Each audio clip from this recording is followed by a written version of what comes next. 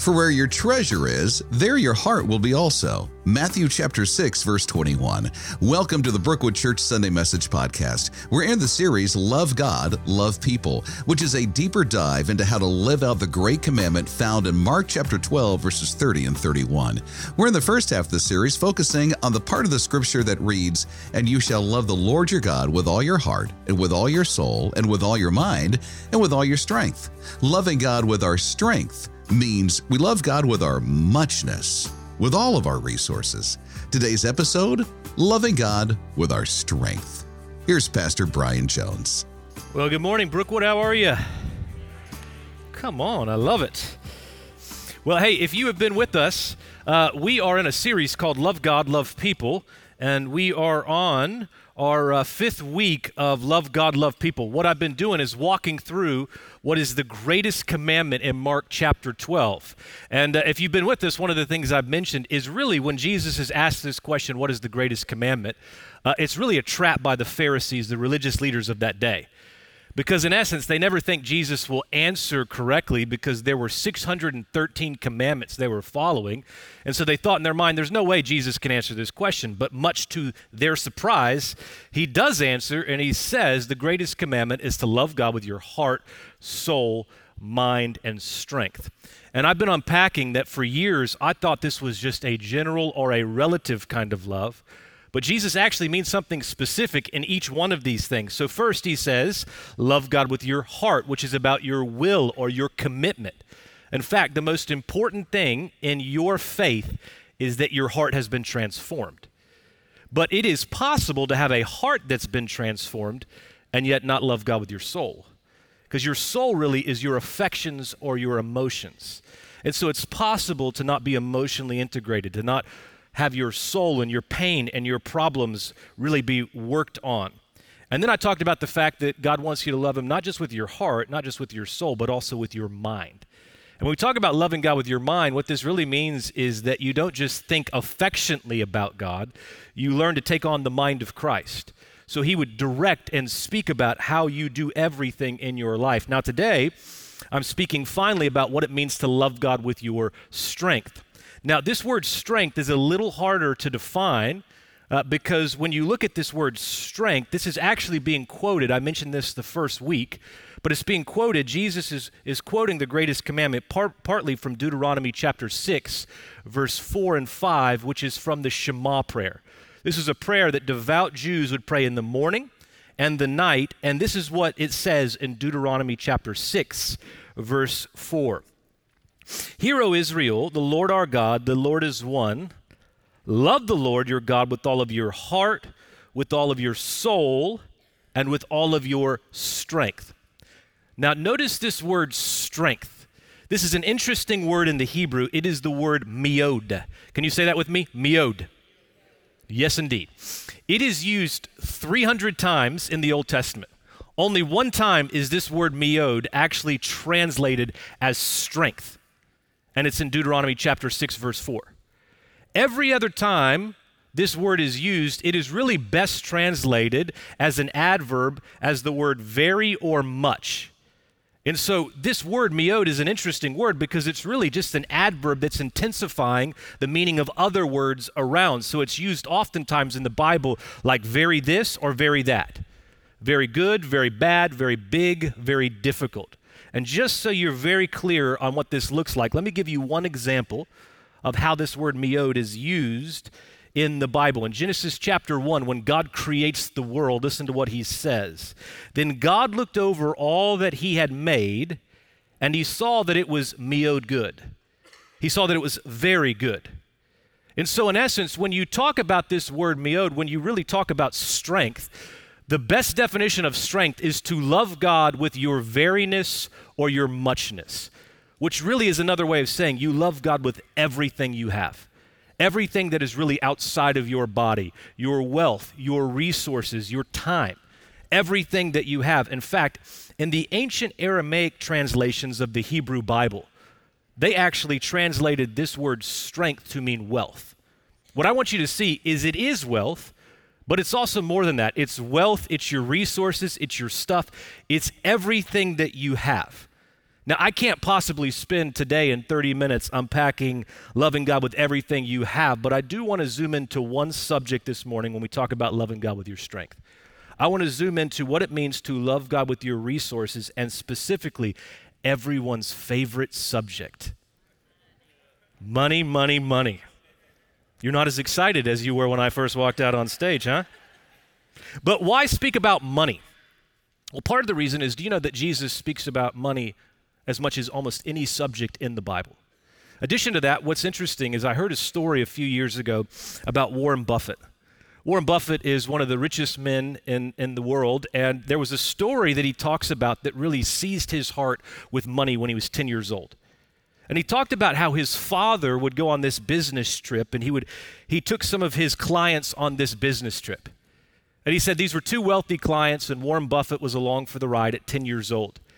And he said he watched these two clients and the way they carried themselves, their strength and their posture. And so he was at dinner one night with his father and these two clients, and he noticed that one of these clients, everything just seemed to revolve around him. People gave him favoritism. It seemed like he was pampered. And there was one moment where the waiter came over and he was actually showing him some different things. And he wanted a particular cigar, but he wanted a cigar with a particular type of leaf, particular type of paper. And so he points to the leaf and the paper that he wants. This waiter rolls up this cigar, actually gives it to this client, and then this waiter lights this cigar, and Warren Buffett said, "Whatever gets me that kind of treatment." He said at 10 years old, he talked about this in one of his books, whatever gets him that kind of favoritism and that kind of treatment, he said in that moment, he said, "I want that life." At 10 years old, at that moment, he decided he wanted to be the richest man in the world. A vision of money and wealth seized his heart at 10 years old. Now, part of the reason I tell you this is that if you and I do not have a vision for our life, the world will just write a story for us. If you don't have a vision about resources and money and what you're focused on, you will just fall prey to whatever story the world writes, and dare I say, it's just too small for your one life. And so in essence, there's an invitation in this passage we just read where Jesus calls us to think about the greater thing that we are living for. Now in the Bible, do you know there are two things that you are supposed to run or flee from? Everything else in the Bible, you are called to stand and fight. But there are two things in the Bible that you are called to actually run or flee from. Any guess on what those are? You probably should get one. Greed. Yep. The love of money. Any guess on the other? I think I heard it. Did you say sexual morality? Very proper, yes. It is lust. And so every other thing in the Bible you're supposed to fight, but the two things you're supposed to run from are not money, it's the love of money, but it's also lust. Because these are the two things that are like quicksand. They are like traps that people fall into. Now, I want to say this, as we talk about money, the end goal is not to get people to give a bunch of money. That's not the end goal. What Jesus is really after here is a spirit of generosity in a culture of consumerism. Now, you think about this. If you ask me, what is my prayer that I've been praying as we talk about loving God with our strength, it is simply this: what does it look like for Brookwood to operate with a spirit of generosity in a culture of consumerism? What I mean by that is, think about this. In the Bible, in Acts chapter 2, it says that no one was in need, that everyone gave. No one was in need. It's because there were people who were giving with a spirit of generosity. And even think about this. There's nothing wrong with this, but oftentimes in churches, I've been like this. I will hear people say, "Hey, I walked into a church and it was big and no one said hello to me, or my small group didn't reach out to me." There's nothing wrong with that. But the point is, what Jesus is inviting people to do is to walk into this church and to walk into small groups and not think, how can I be served, but to serve. And so what happens is, imagine a small group where everyone's just trying to get their needs met. Jesus would never walk into a small group trying to get his needs met because he was operating with a spirit of generosity. He was constantly looking for those who are in need. And I just invite you for a moment. Brookwood is one of the most amazing places that loves people really, really well. But imagine what it would be like if everybody in this church, when they came, they started going, "Hey, I'm not showing up on Sunday to get my needs met. I'm going, how can I serve today?" That's the invitation for a spirit of generosity. And here's the good news. You guys are really, really generous in this church. So you don't have to sit there, because I know the moment I spoke about money, everyone gets tense and they're wondering what the report card is going to be. But can I just say, the spirit of generosity in this church is amazing. In fact, let me just say this so you know I'm not just making this up. When I first got here, there was a migration to move the giving platform we had. And so JC and Josh and others said, hey, we have this resource that we're going to be moving our giving platform over. Do you know that the company that we did this giving platform, this is what they had to say about the people of Brookwood. They said that when they looked in 10 years of serving churches and over 600 church giving migrations, Brookwood Church has been one of the best. Isn't that amazing? You should be proud of the high level of response from reoccurring givers to move their gifts in only 7 weeks. Also, the significant number of reoccurring gifts during the migration demonstrates the hope and the trust the congregation has in God. Isn't that amazing? And so this is not one of those things that I feel like Brookwood's failing in. I think I just look at it and go, this is amazing what's happening. In addition to that, I was just thinking, one of the things I love about the kids ministry is they are actually teaching people how to have a spirit of generosity and a culture of consumerism. In fact, there's actually, you might see this if you've been in the children's space, there's actually this little dog that I didn't even know existed, but it's a place for kids to give their coins. I actually thought it was a trash can when I first saw it. True note here. But Kevin Nunnery, who's our high school pastor, was literally saying, he has a 4-year-old child. And he was saying one of the things he does and other parents do is they literally get their kids to do chores so they can teach them the value of generosity. So he gets his kid, his 4-year-old, to fold laundry, gives them quarters, and they show up to the children's ministry and drop off money. Is that not amazing and convicting all in one time? Literally, I have 4-year-olds, and I'm just happy if they're not biting each other. And Kevin has his kids paying taxes and pressure washing the house, doing all these different things. But the point that I want to make is simply this. What Jesus is calling us is not just to give a bunch of money. He's calling us to a spirit of generosity. Because if you aren't careful, what will end up happening with your kids and with your life is that you will get to the end of your life and you will think the goal is just to make a bunch of money so that you can retire comfortably, go on some trips, and buy some things. There is nothing evil with that. But dare I humbly submit that that vision is no different from everybody else who doesn't follow Jesus. And what he's saying, Jesus is going, I'm not trying to shame you. I'm trying to invite you into a larger vision. So he says this in Matthew chapter 6, verses 19 and 20. Do not store up for yourselves treasures on earth where moth and vermin destroy and where thieves break in and steal. But store up for yourselves treasures in heaven where moth and vermin do not destroy and where thieves do not break in and steal. And in essence, what he's saying is like, if your one vision for life is to get the new car, the new boat, the new thing, the new toy, the new relationship, what he wants you to understand is that fundamentally those things cannot alter your life and they cannot fill you up. And you see story after story of people on the outside who have everything. And yet what they will say time and time again, it is like the deep life, this greater life evades them. And so there is an invitation to think about what it is. And notice this, Jesus says, do not store up things. It's almost like he knows the default setting in our life is to store up stuff on this earth. If it wasn't the default setting, he wouldn't have to say it. But ultimately, he knows that the default setting is so often, if you're anything like me, I just become consumed and distracted by all the things that are happening here. And Jesus goes, that is not a good return on your investment.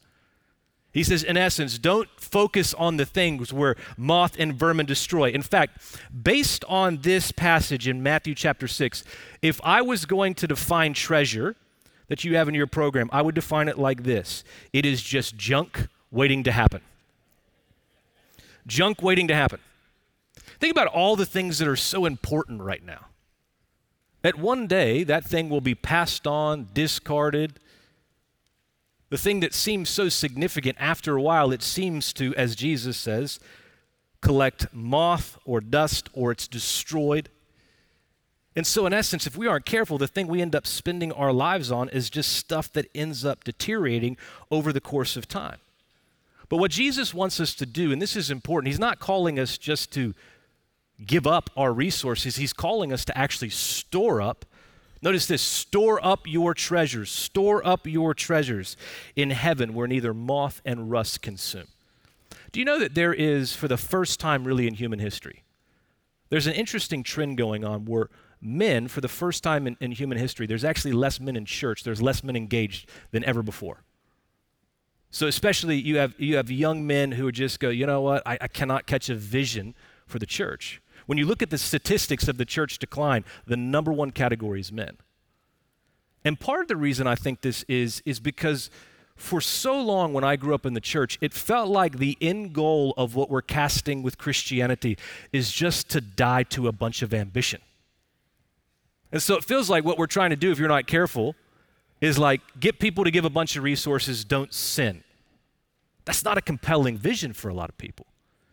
And I want to say this to you this morning. If you're in a spot where you're disillusioned with Christianity or you think Christianity is boring or dull, let me just awaken you to this vision. I don't think God's afraid of your ambition. In fact, I would say however great your ambition is, it's actually too small. What Jesus wants is your ambition pointed at the right thing. And that's the name of Jesus. Because he's going, every other thing your ambition goes after in this world, it's not a good return on investment. That thing's going to have moth or rust or it's going to be destroyed. But when you start focusing on the kingdom, what he says is that is a better investment than anything you can give your life to. Everything you do in the name of Jesus has eternal value. It lasts forever. And so in essence, what he's saying is don't miss this. Don't think that you're supposed to die to a bunch of desires. He wants to awaken you in the kingdom. See, Buddhist aim is to squash all ambition. Jesus' aim is to make sure ambition is pointed at the right thing, his kingdom. And so this is fundamentally challenging when you start to think about what it is that looks like. You know, one of the things that I'm always amazed by is when I get around people who are PhDs. Because folks who are PhDs or have PhDs in certain areas, they see things that other people don't see in their field. And so they start to talk to you about different things. I think if you are going to store up for yourselves treasures in heaven, you and I must become PhD students in the Bible and our identity.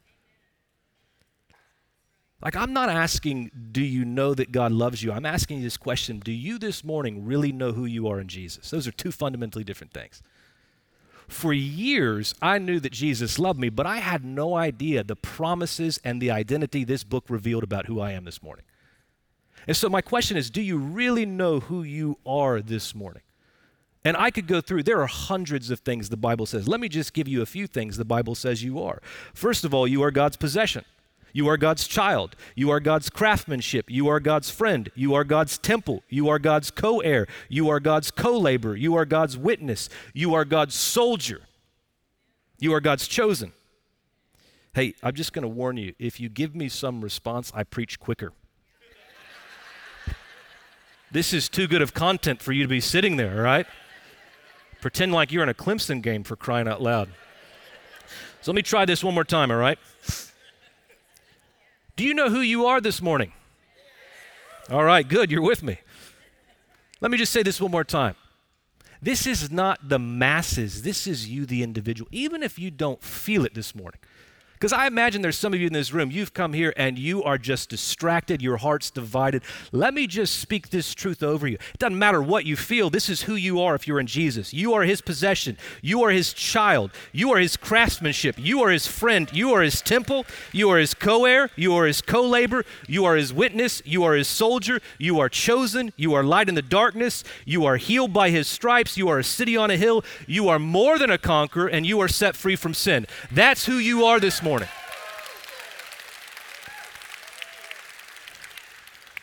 Like a bunch of people who want to get out on time. Amen. The reason I say this in a money talk is this. I have never, ever, ever met someone who understands their identity and does not give generously.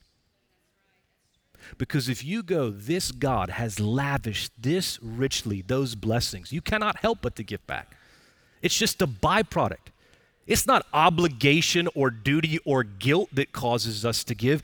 It's slowing down and understanding everything I have is in Jesus Christ, and I have eternal value in him. The stuff of this world starts to grow strangely dim when that becomes a reality for me.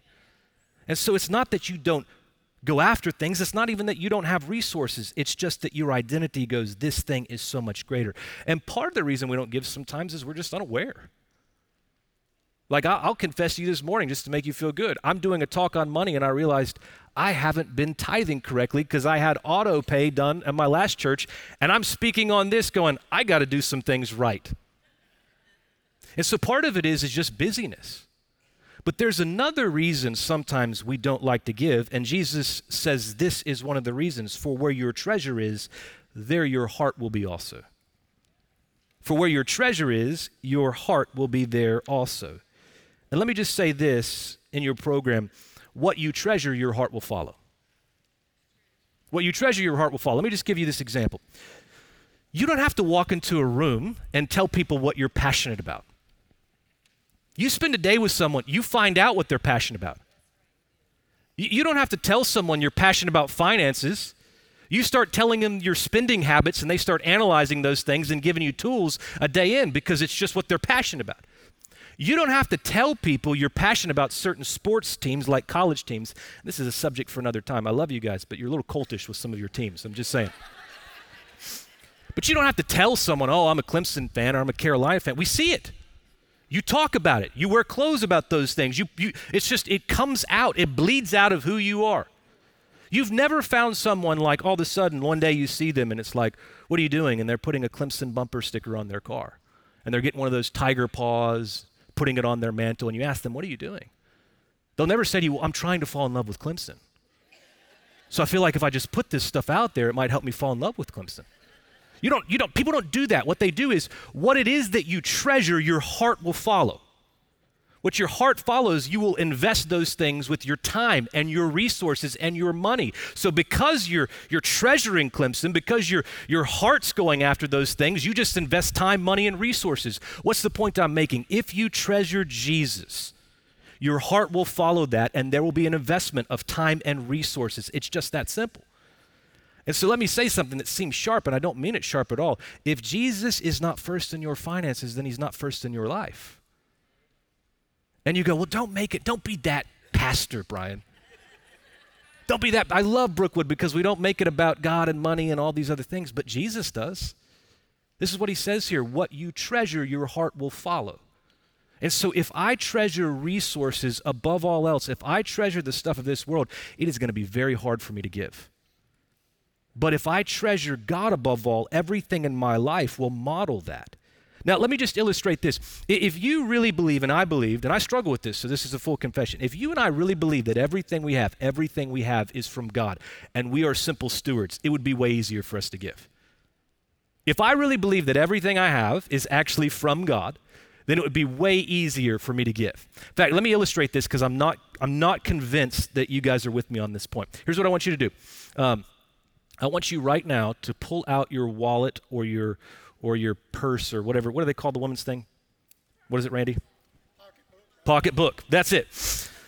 Pull out your pocketbook. Don't just stand there. I'm watching all of you. Pull out your pocketbook. Pull out your wallet. And here's what I want you to do. Hold it up right here. And just for a second, I want you to give it to the person beside you. Just for a second, I want you to give it to the person beside you.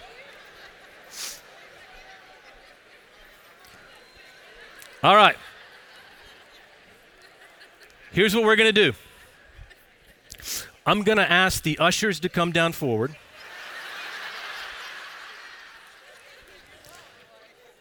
And what we're going to do is we're going to have a tithe to give back to God. And whatever you choose to give, of those resources, give. Some of you are going, I haven't given in a year. This is going to be my biggest tithe to date.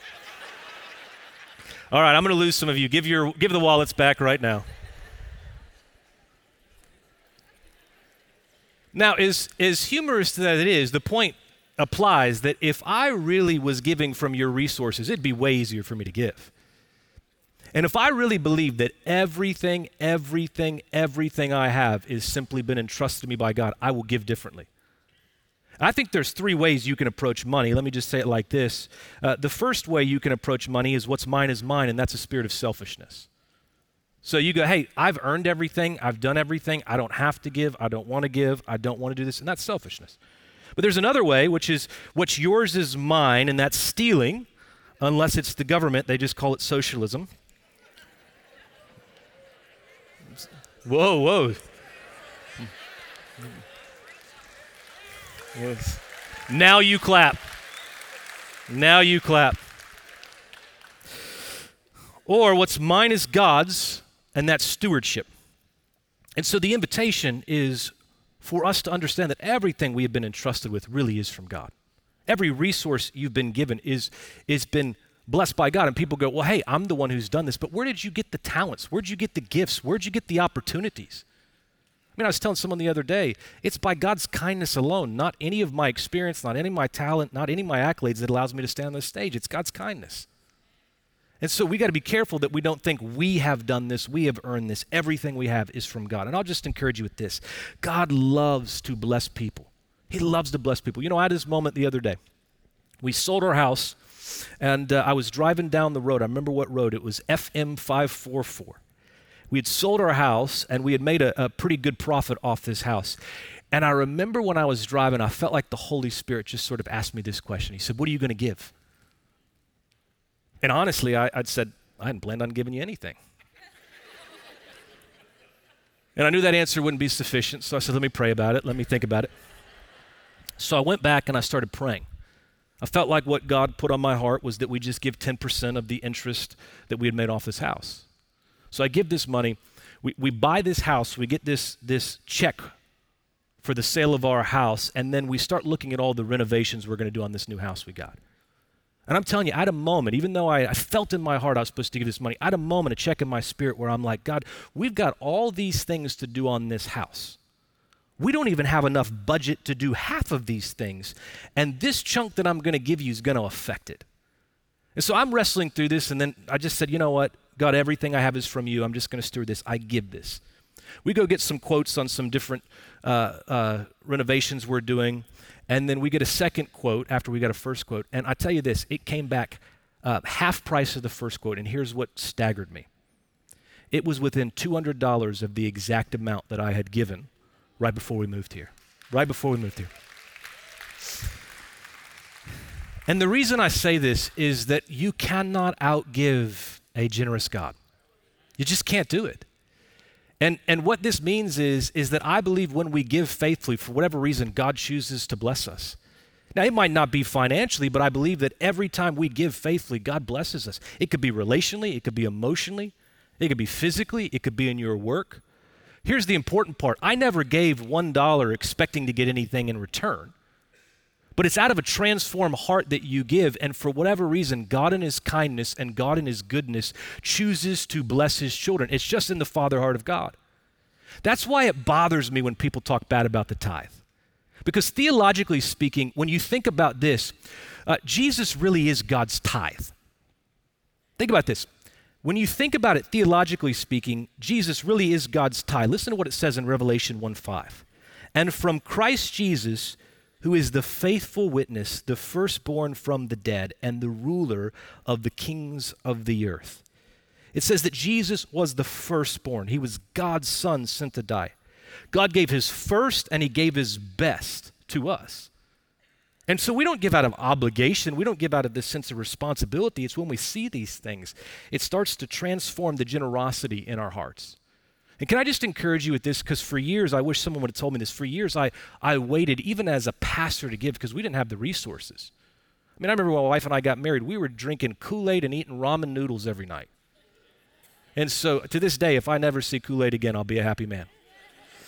But I remember, I never thought about this, and honestly, I just excused myself because I thought we don't have the money to even pay for food half the time. But I learned something after a while. Someone challenged me on this principle that we think oftentimes once you get a bunch of money, it'll be easier to give, but a lot of times it's not. If you're not faithful right now with what little you have, it's not about the money. It's not about the amount. It's about the heart of generosity, a spirit of generosity. That's why, remember what Jesus says about the woman who gives these 2 mites? It's not a huge amount. In fact, there are people giving way more money than this woman does. But listen to what it says in Luke chapter 21, verse 2. Then a poor widow came and dropped 2 small coins. I tell you the truth, Jesus said, this poor widow has given more than all the rest of them. And so it's not about the amount you give. It's about creating a heart of generosity. And money, in many ways, is just the litmus test for those things. Jesus goes on to say this in Matthew chapter 6, verse 22. The eye is the lamp of the body. If your eyes are healthy, your whole body will be full of light. But if your eyes are unhealthy, your whole body will be full of darkness. Now, there was a phrase with the ancient Jewish culture called the evil eye. And it was a phrase used to describe greedy people who would not help a brother or a sister in need. In fact, if you go to the Middle East or if you go to certain, places like Israel, you go to, Arab countries, they actually have these amulets you'll see that have like a hand and an eye. And what they really believe is that they're warding off this evil spirit called the evil eye. And that's part of what Jesus was referring to in this culture because the folks believe that. But notice what he says again. He says, if your eyes are healthy, your whole body will be full of light. But if your eyes are unhealthy, your whole body will be full of darkness. See, in essence, what he wants us to understand is think about what he said right before. Do not store up for yourselves treasures on this earth, but store up for yourselves treasures in heaven. And how do you do that? It really is determined by what you are focused on, what you are looking at, what you are studying, what your eyes are fixed on. So if you struggle with generosity or you're struggling right now to live for God, can I just encourage you? Jesus is clear here. Get your eyes on him. If I spend all day on Netflix, if I spend all day looking at the resources of other people, if I spend all day just watching TV, then what's going to happen is I'm going to be so consumed by the stuff here and there. And so what Jesus is saying here is get your eyes fixed on his kingdom. Get in the Bible and start to orchestrate a larger vision.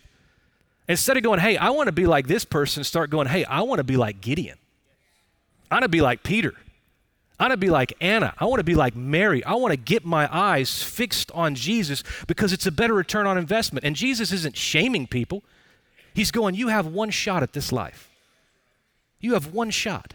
Do not spend your life on stuff that does not have a good return on investment. But everything you do in the name of Jesus, every prayer you pray, every dollar you give, every person you serve, every verse you bless people with, there is eternal value in that. Jesus says, get your eyes fixed on those things. And he goes on to say this in Matthew 6:25. No one can serve 2 masters. Either you will hate the one and love the other, or you'll be devoted to one and despise the other. You cannot serve both God and money. Let me say maybe one of the most important parts of my talk right here. This is not about being rich or being poor. A lot of people think that being rich is bad and being poor is good.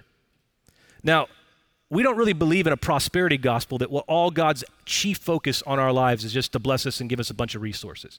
But the flip side of that is some people think, well, we believe a poverty gospel, which is ultimately God doesn't want me to be successful and he doesn't want me to be wealthy, and that could not be further from the truth. What the Bible is distinguishing here is the difference between greedy and generous. It's not about being rich or poor. In fact, I know some rich people who are some of the most generous people on planet Earth. I also know some rich people who are very greedy. The flip side of that is I know some poor people who are some of the most generous people on planet Earth. And I also know some poor people who are some of the most greedy people on planet Earth. It's not distinguishing between rich and poor. It is distinguishing between greedy and generous. In fact, there's a friend of mine who years ago was about to come work at a church. And let me just say this to free you up, because some of you have a gift for business. And I had a friend of mine who had a gift for business, and she wanted to come work at the church. And as we started talking and praying, she really felt like God was calling her to use her gift of business to make a bunch of resources and bless other people. And that's part of her calling in life, is that she's called to use those resources in a radical way. So here's what I want to do. In your program, this is really between you and God. We're not going to have you turn in anything. This is not something I'm trying to get information. This is between you and God. But in your card, you in your program, you'll see a little card here. When we talk about giving, some people go, this is great, but what do you want me to do with giving? Some of you, you're not in a place where you've ever given before, and it's overwhelming to think about giving a bunch. What I'm asking you to do is just take a small step and whatever giving looks like. And there's 4 ways that you can actually think about giving, and you'll see it on this card. The first is, maybe if you're giving nothing, you start just giving something. It can be occasionally, it can be once in a while, but you go, hey, I feel like God's called me to give something. Maybe you're in a spot where you do give occasionally. But what you're being called to do is give something specific, a specific part of your salary or a specific part of your resources. Or maybe for you, it's specific to tithe. And you're given a specific amount, but you're going, hey, I want to just give the full tithe. I want to give 10%. Or maybe for you, I hated this when I read this in a book. But for years, I gave my tithe and then just stopped thinking about money. But there's an invitation to move from tithe to spirit-led. Meaning, what is God calling you specifically in your finances to give? So here's what I want to do as we close out. I want you, just between you and God, because I know some of us will get super busy, life will happen. But what I want you to do is, they're just going to sing a song over us. I don't want you to stand, I don't want you to do anything. I just want you to take this card, and in your heart, between you and God, pray about what it is that your next step could be. And you don't even have to circle this. This is just a card for you to keep. You're not turning this in anywhere. It's just for you to hold on to as a reminder of what it means to love God with your strength. So as they sing over you, I just want you to take a moment, again, before we dismiss, and just pray about what a next step could be in your giving. So take this moment right now. So we close. I'm going to invite the prayer counselors to come up, but I just want to say this as we close. If you need prayer, if you need anything, we'd love to support you. Every day I come home, I have an 8-year-old and 2 4-year-olds, and the way that my kids respond is very different. My 8-year-old, I walk in the house, and there are times that I've walked in the house and I've stood there for 3 minutes, and he has not even known that I'm in the house, usually because he's distracted watching TV. But my 4-year-old girls, every single time I come home, they are at the door waiting for me. In fact, the other day, I got back, and when I walked in the door, they had made me these pictures. And I was just thinking about that this morning. You know, I didn't come home as a father expecting or needing something from my kids. I didn't come home and go, hey, if you don't give me this, then I'm going to be real disappointed. But I'm telling you this, those kids, those twin girls, when they hand me those pictures, they moved my father hard. I just want to encourage you with the most important thing. God is not needy. He's got all the resources in heaven. He's not wondering how he's going to build his church, what he's going to do. When we talk about giving a spirit of generosity, it is an invitation for you and I to move the Father heart of God. Imagine what it's like when God sees his children go, hey, I trust you with everything, first things first. That is the spirit of generosity that I'm praying takes a hold of this church. Not obligation, not duty, so whatever that next step is. Do it in a spirit of joy because you have a Father who is worthy of it all, a Father who doesn't need anything, but a Father who calls you child. So let me just pray for our time together. Holy Spirit, we love you. I pray for just the spirit of generosity to increase, starting even in me, God. I pray that this would be something that you invite us to think about, how it is that we are orchestrating our resources. I pray that there would be no shame, just an invitation to step into the greater life and fix our eyes on you, the author and perfecter of our faith. So it's our desire, God, to live for the greater thing, to store up treasures in heaven where neither moth and rust consume. We thank you, God, that we are your children. And that even small things like giving a little bit of resources can move the Father heart of God. And God, it's just our desire to not give our lives, our service, our time, our hearts, or our resources out of obligation, but out of the overflow of a transformed life in the Spirit of God. So we just pray this all in the amazing, mighty, wonderful name of Jesus Christ. Everyone agreed and said, amen. You guys are dismissed. Have a wonderful day.